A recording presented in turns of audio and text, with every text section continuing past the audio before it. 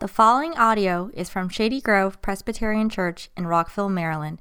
Our mission is to follow Jesus Christ and labor for his kingdom both in our area and around the world. For more information about Shady Grove Presbyterian Church, please follow us on Facebook and visit shadygrovepca.org. Morning again, everyone. Today's sermon is on Matthew 5:8, which is, "Blessed are the pure in heart, for they shall see God."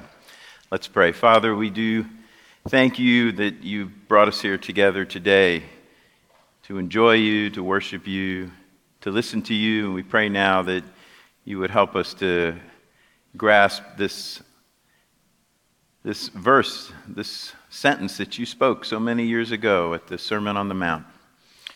Lord, we pray that you give us great insight into it. Help me to preach it. Lord, give us ears to hear what you have to say today. Thank you for all this in Jesus' name. Amen.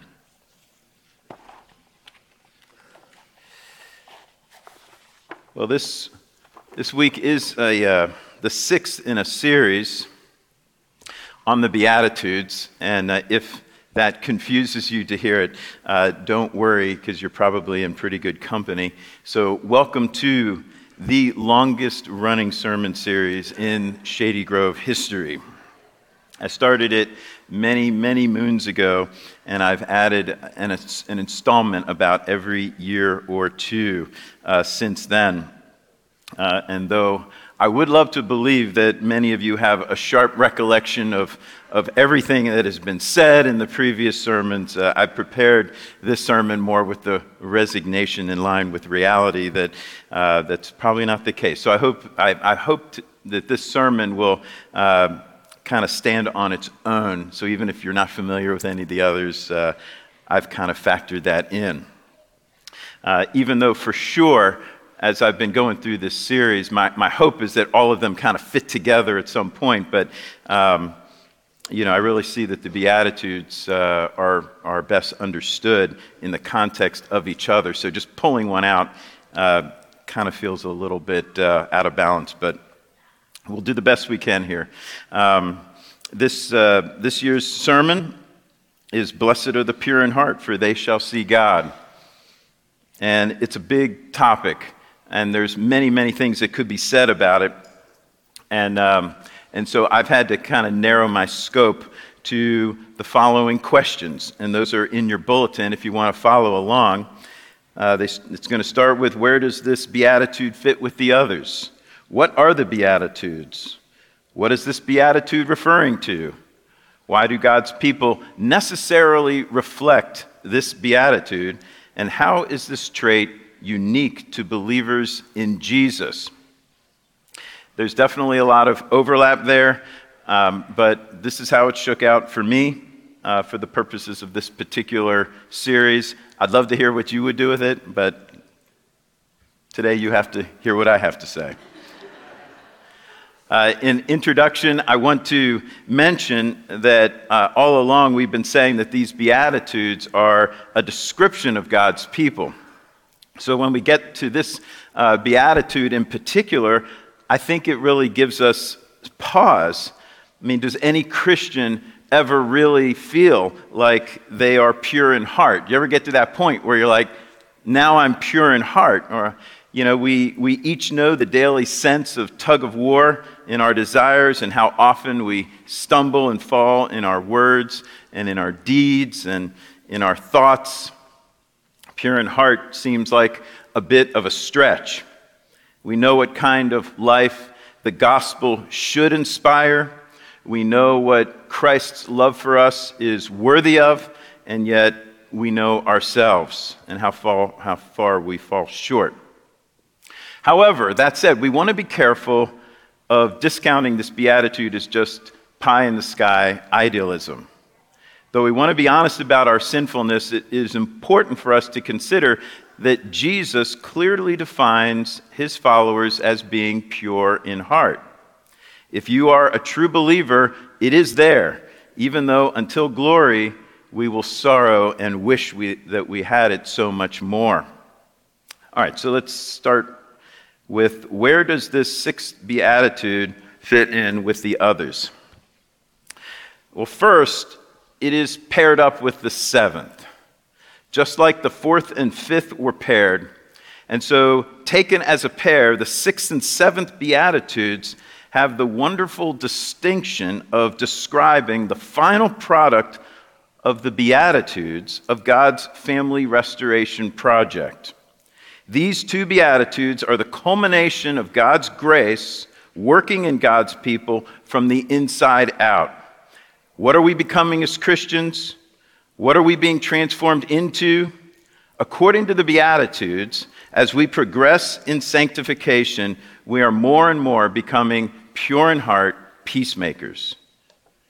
These pinnacle Beatitudes rest on or are the logical and inevitable result of our new inclinations described in the fourth and fifth Beatitudes.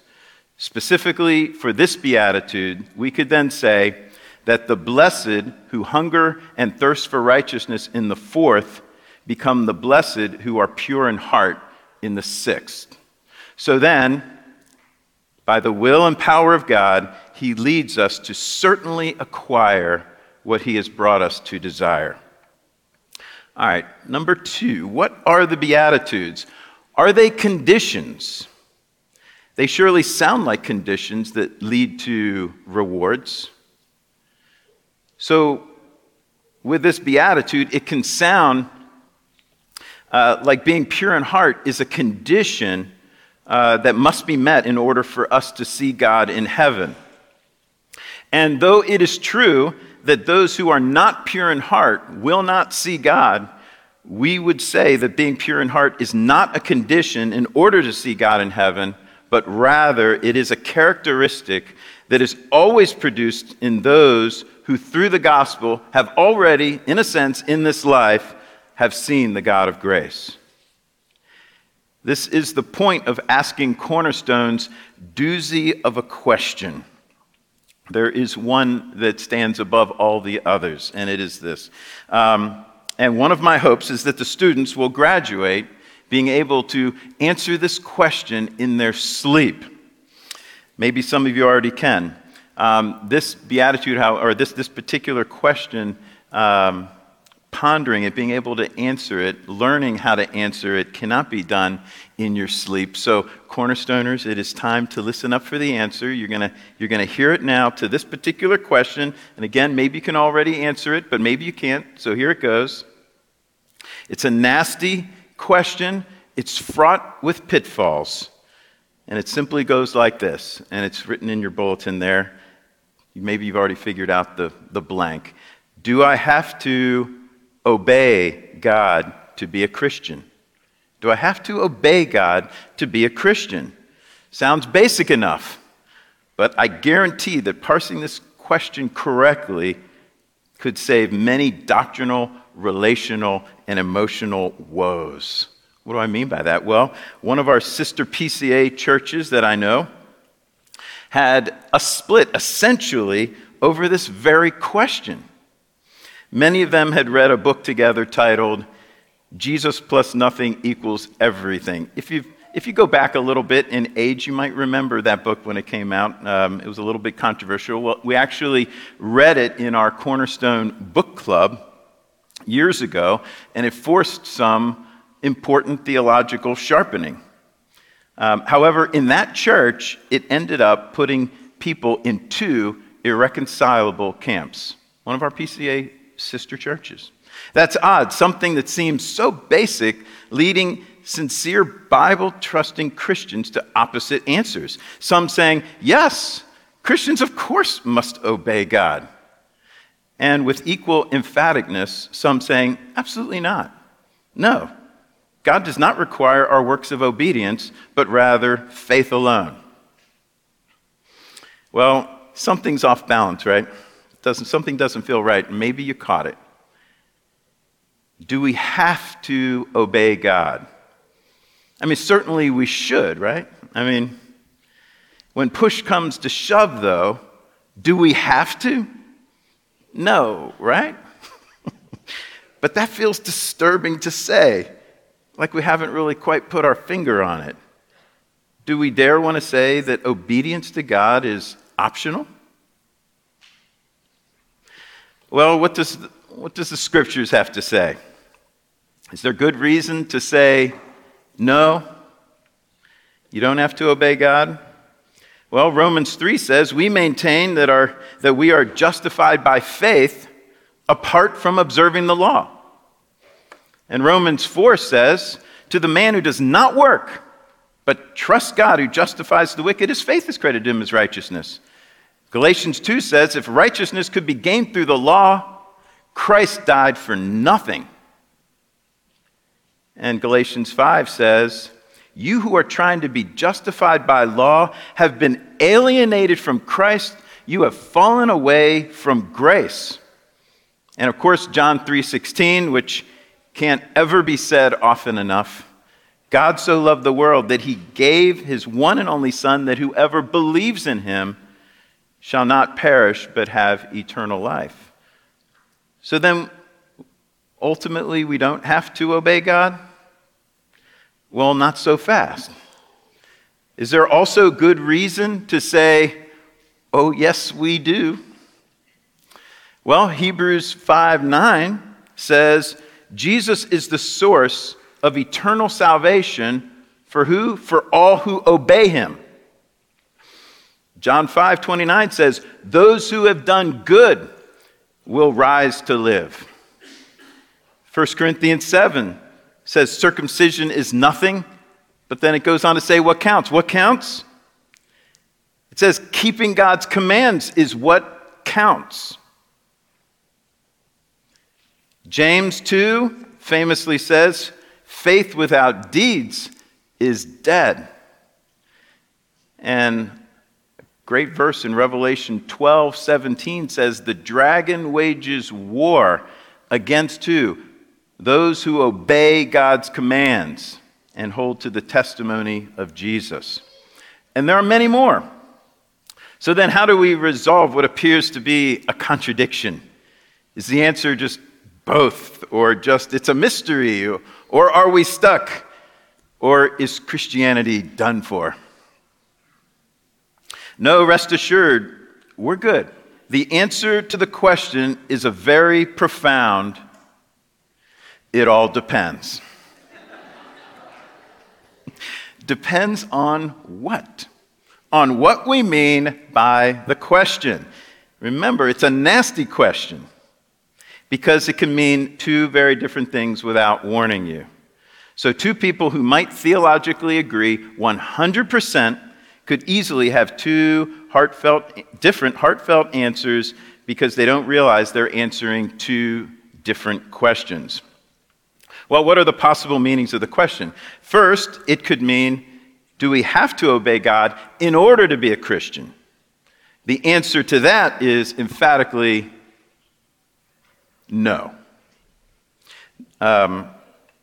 We become true Christians, we know, by grace alone, through faith alone. Nothing in my hands I bring, simply to thy cross I cling, period, done. Very clear. Second, though, it could mean, does one who has become a Christian necessarily obey God? The answer to that is, yes, they will. Not, though, as a condition to attain God's love, but as a certain response to those who already know that they have it. Just let me say that again. Not as a condition to attain God's love, but as a certain response in those who already know that they have it. So as we start moving to the third question, this is what this beatitude is getting at. Obedience is necessary in our lives, but not as a debt we must pay or to maintain good standing with God, but more naturally. It's necessary more naturally, like how a fresh spring will necessarily produce fresh water. All right, so what is this beatitude referring to? I think the best parallel to it is Jesus' answer to the question, "Teacher, what is the greatest command?" And Jesus said, "It is to love the Lord your God with all your heart, with all your soul, with all your mind, with all your strength. And the second is like it, love your neighbor as yourself. All the law and the prophets hang on these two commands. Here, Jesus amazingly boils down the good life to this forged connection between love for God and how it will always be manifested in obedience to Him. And he punctuates this twice on the night of the Last Supper. In John 14, he says, "If you love me, you will obey my commands." And in John 15, he says, "Anyone who loves me will obey my teachings." So the particular emphasis of this idea of being pure in heart is the integrity of the entire Christian life. And it runs throughout our affections, our motives, and our actions. Jesus gives strong warning against those who honor me with their lips, but their hearts are far from me. And we know from James 2 that you can express your concern for another saying, "Go, I wish you well. Keep warm and well fed," but do nothing about their physical needs. Well, what good is it? That's no integrity there between words and actions. God is not honored or pleased with our mere words of love, of course. Who is? Do you really want to be thanked by someone who's being forced to do it? Or do you like it when you realize that you've somebody's been sweet talking you in order to get something from you? I remember getting a call quite a few years ago from a guy in our youth group. He really loved skiing. And he was pretty good at sweet talking. And he told me that the other guys had been talking, and they were wanting to go skiing, and they were just talking about how much they would like for me to come along with them. And, just like, man, how they wanted to meet, just let's invite Bruce, and and I was pretty impressed with how long he took to finally getting around to it, because I knew it was coming. And he finally did inform me, there was only one hitch, though, that they didn't have a ride. And if I went, then, I'd have the privilege of being able to drive everybody. That really felt great, didn't it? Of course, this lack of integrity is not just with our words, but even good deeds. Extraordinarily good deeds can be done with another motive than love, of course. And these lack pureness of heart. In 1 Corinthians 13 famously says, "If I give all I possess to the poor, but have not love, it's nothing, and I gain nothing." God is not some household god or a household idol that they used to set up, who wants to be served by dutiful worshipers who seek only to gain his favor and his blessings. He is our friend and is driven by friendship in the way he treats us, and he wants us to be the same with him. There is a purity about true friendship because it takes a genuine interest in the welfare of the other. Jesus said, "Greater love has no one than this, that he lays down his life for his friends." And we know, of course, the next day that he did just that. So in some ways, this beatitude is simply saying that we know we've become his people when we become his true friends. We are pure in heart when, in faithful response to him and in what he has done for us, that we have a growing love for him and a satisfaction in him that more and more compels a life of words and deeds that are an expression of that love for him.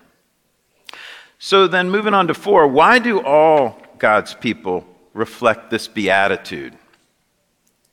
Meaning here with this question is, how can it really be so certain that each of his children will come to love him with their heart, soul, mind, and strength?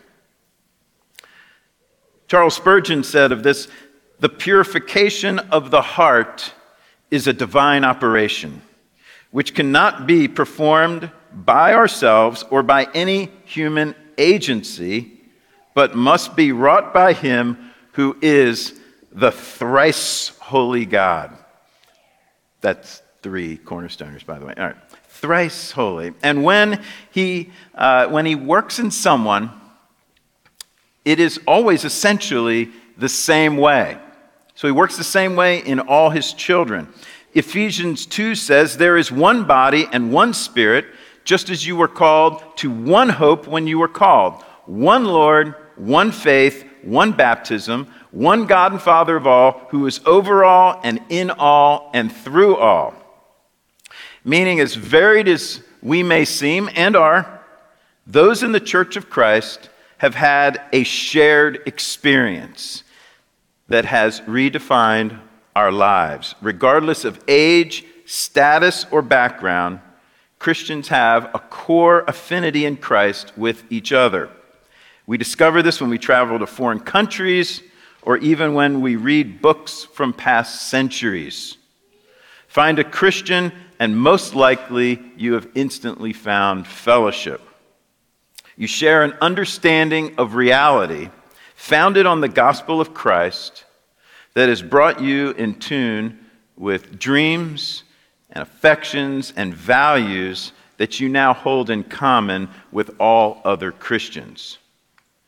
For each one of us is a new creature who has been reborn of the Spirit, about which Jesus said that no one can see the kingdom of God without being born again.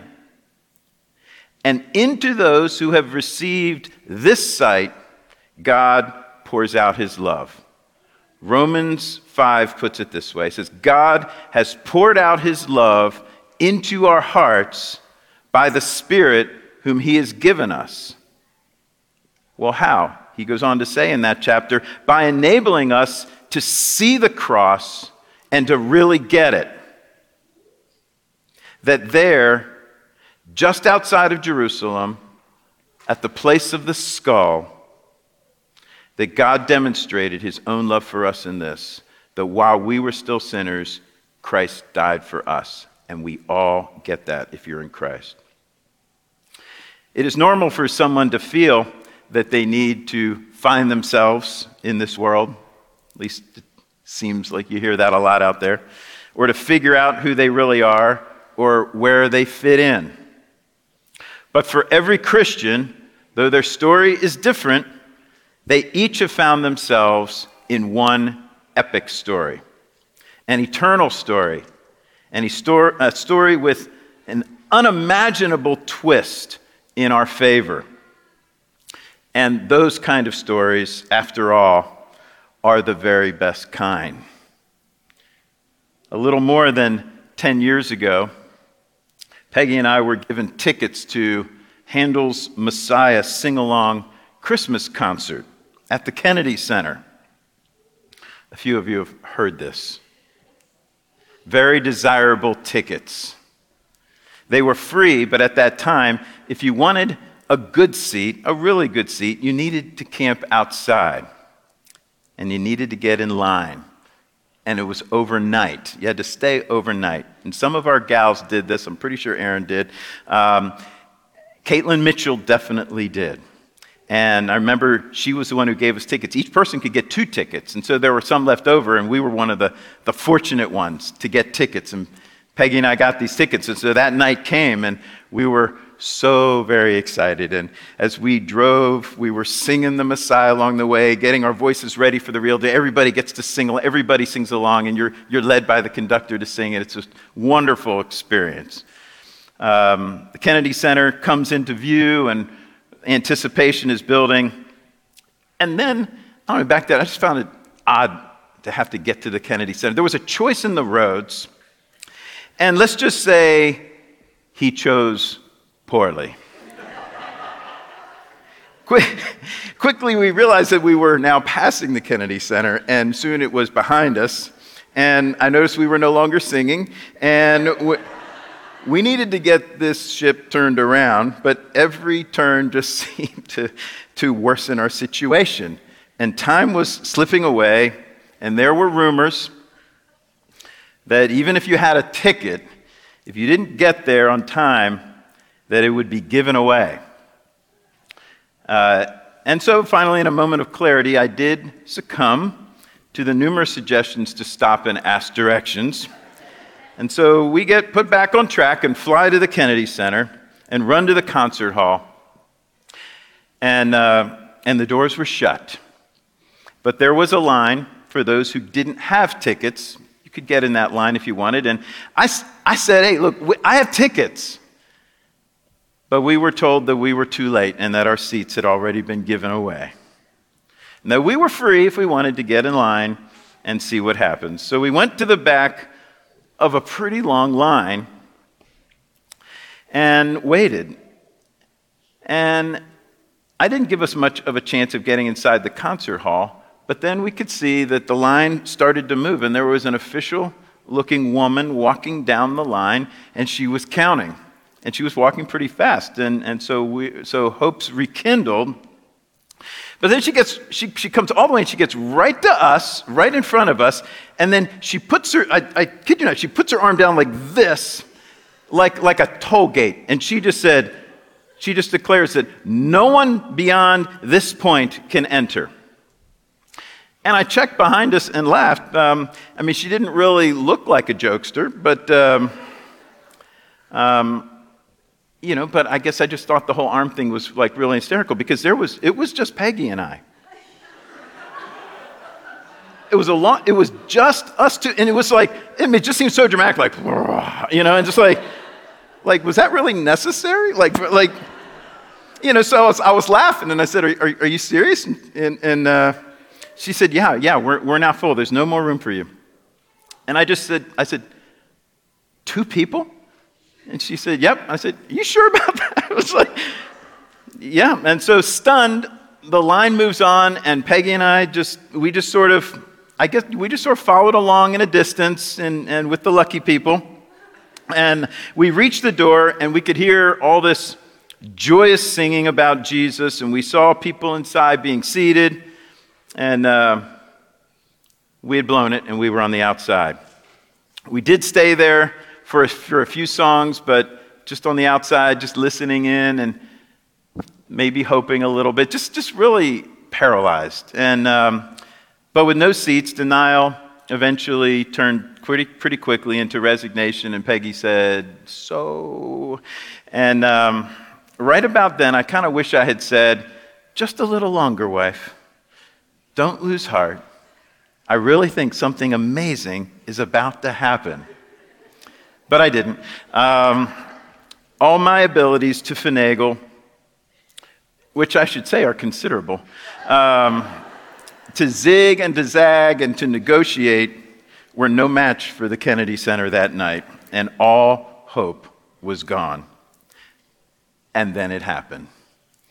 In 30 seconds, we would have been gone. We would have been out of sight. But the door opens, and a guy looks out at us and says, is it just you two? Yes, it is. I have 2 seats for you. Come with me. Instead of taking us into the concert hall, he took us down a side hallway to the last door on the right. And the door opens, and music comes streaming through. Going in, we were at a bit of a loss to realize that we were walking into the closest box seat to the stage. Maybe 20 people or so were in it. We were directed to the front, in fact, to the very 2 seats in the box that were closest to the stage. Now, raised on hidden camera, this is absolutely true. I, of course, am now consumed with scanning for the camera. There was the arm, which was ridiculous, and now these seats, which are ridiculous. And so this had to be a setup. And I'm looking around, I'm just looking around going, okay, where is it? Because somebody, this is just going to be, But no.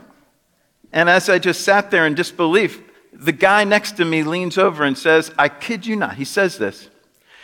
He says, do you know what seats you're sitting in? And I said, yeah, pretty good ones.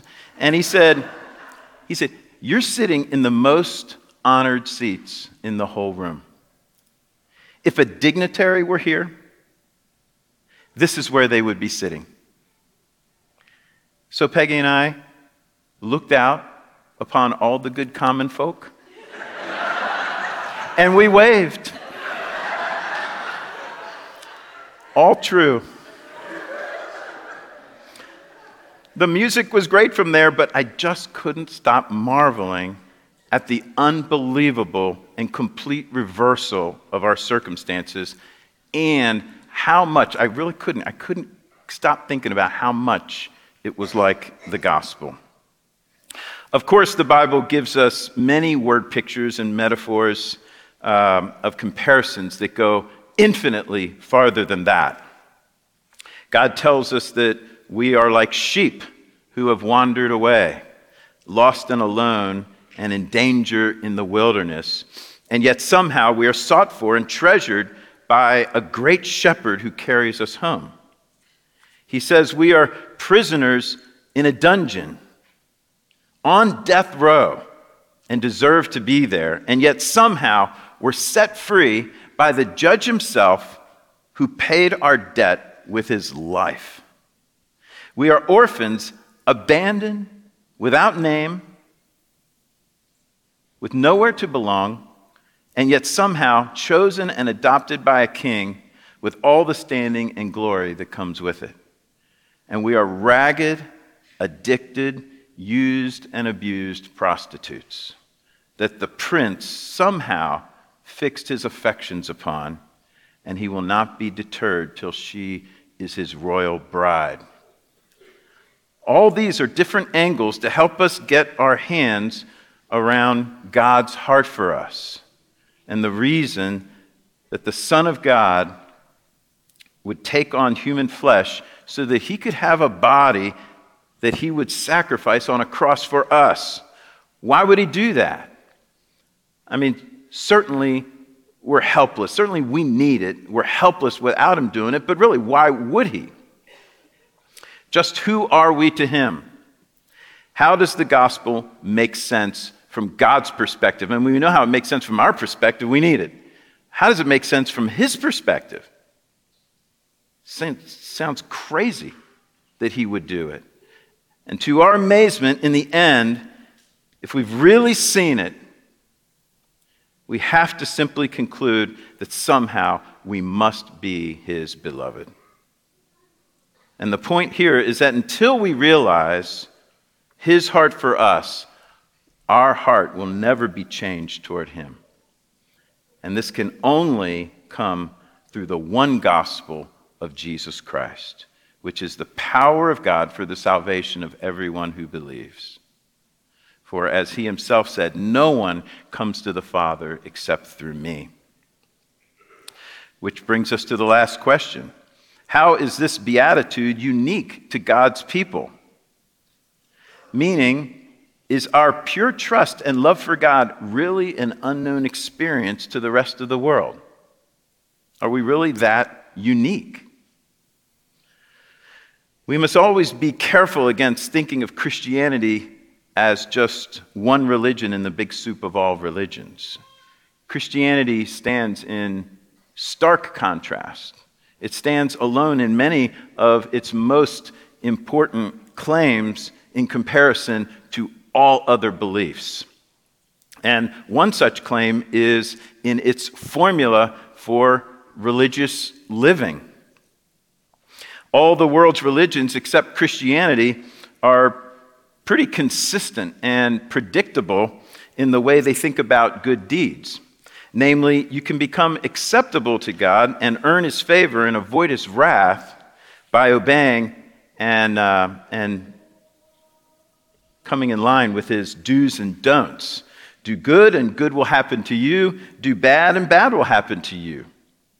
This then motivates us to try and meet the standards.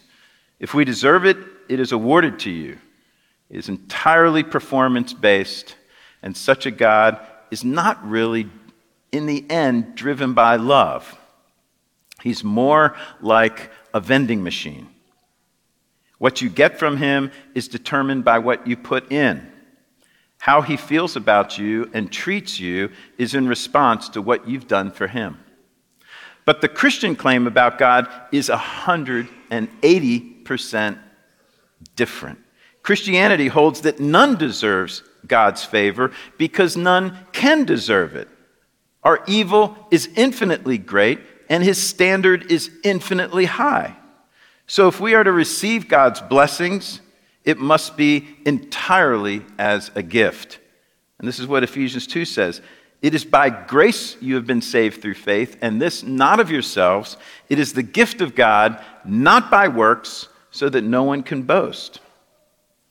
Okay, now imagine with me being in a group of pious representatives of the various religions. If you could ask one question, each person gets an opportunity to ask a question to all the others. If you could ask one question to show the merits of Christianity, what would it be? All right? I submit to you, when the next time you find yourself in such a situation, to ask this question. Which of us should love our God the most, based on how much we've been loved by our God? Which of us should love our God the most, based on how much we've been loved by our God? Which is to ask, which God loves the most? Now consider the following ridiculous questions. Does your God love those who rebelled and sinned against him? Would he lay down his life in exchange for yours to pay for your sins against him?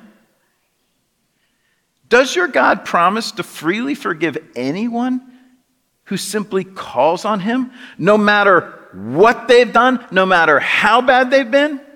Murderers,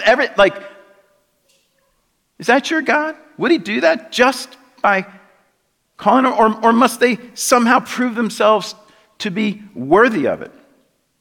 Does your God make an appeal to you to come to him for mercy? Does he urge you to come to him for mercy? Would your God adopt you into his actual family with all the rights, name, and inheritance that goes with it? I think these would be bizarre questions to any other than a Christian. Seriously, who could have a better reason to love their God than we do? Okay, but back to this formula for righteous living. Okay, so maybe we should love our God more. Maybe we should love our God the most. But what is this free grace claim going to do to pious moral living? For the objection quickly arises, if you say that salvation is by grace alone, then you must forfeit good religious living. You can't have it both ways. If God gives his favor as a pure gift, and I don't have to do anything but ask to get it, if I can be as bad as I want to be, without facing consequences, and just ask for forgiveness, and I'm good to go, if God's blessings are not in any way tied to or dependent on me being good, then why should I be good? Wouldn't such teaching just lead to a spree of sinning without fear of punishment? Christianity answers this objection amazingly by claiming that though this free gift of God does in fact completely free you from punishment of the law, it does not remove the drive to follow God's law, but rather establishes it. For as Romans 2 wonderfully says, it is God's kindness that leads us toward repentance. We believe in a God who is kind, who has forgiven us much, and therefore we love much. Remember what Jesus said to the woman? She who has been forgiven much, loves much. We too have been forgiven much, and we love much, and we trust much, and we obey much, which is to also say we are pure in heart much, though certainly not perfectly. And so also, in such a wonderfully fitting way, the pure in heart are also humble in heart, who go out into the world as much forgiven peacemakers who embody the mercy of God that they proclaim. So, in conclusion, this beatitude does promise that the pure in heart shall see God. On this, Spurgeon is very uncharacteristically brief. And he said, "Oh, the splendor of that vision. It is useless for me to attempt to talk about it." And so I won't add to that. But I'll sign off with a fun verse, I think, in John's first letter that Drew so nicely read for us. And it sort of flips the beatitude around. And it says, "Now we are God's children, and what we will be has not yet been made known, but we know that when he appears, we shall be like him, for we shall see him as he is." So that's clear from the beatitude. We're going to see him. Those who are pure in heart will see God. But then it has this little test. It says, everyone who has this hope in him, the hope then of seeing him, so we will see him, but then whoever has this hope in him, the hope of seeing him, and the hope of being like him, whoever has this hope in him purifies himself. It's a wonderful verse that's worth a lot of deep pondering, and let's pray. Our Father in heaven, we do so look forward to seeing you. And we are amazed by how much we have been loved. We know we don't deserve it, and you don't love us because we do. Somehow you have taken us to be your own, to be your beloved. And in your love, you would do anything for us, even lay down your life. Lord, we pray that we would recognize the friend that we have in you. And our hearts would be converted more and more and more. And that we would recognize that you who are our friend, who have loved us so much, we can now love you. We can love you with the same love that we have been loved. We can love you freely, not just to get something, but because you are our best friend. Lord, we thank you for this time to consider these things, and we pray that you would work in us more and more to be pure in heart. For it's in Jesus' name we pray. Amen.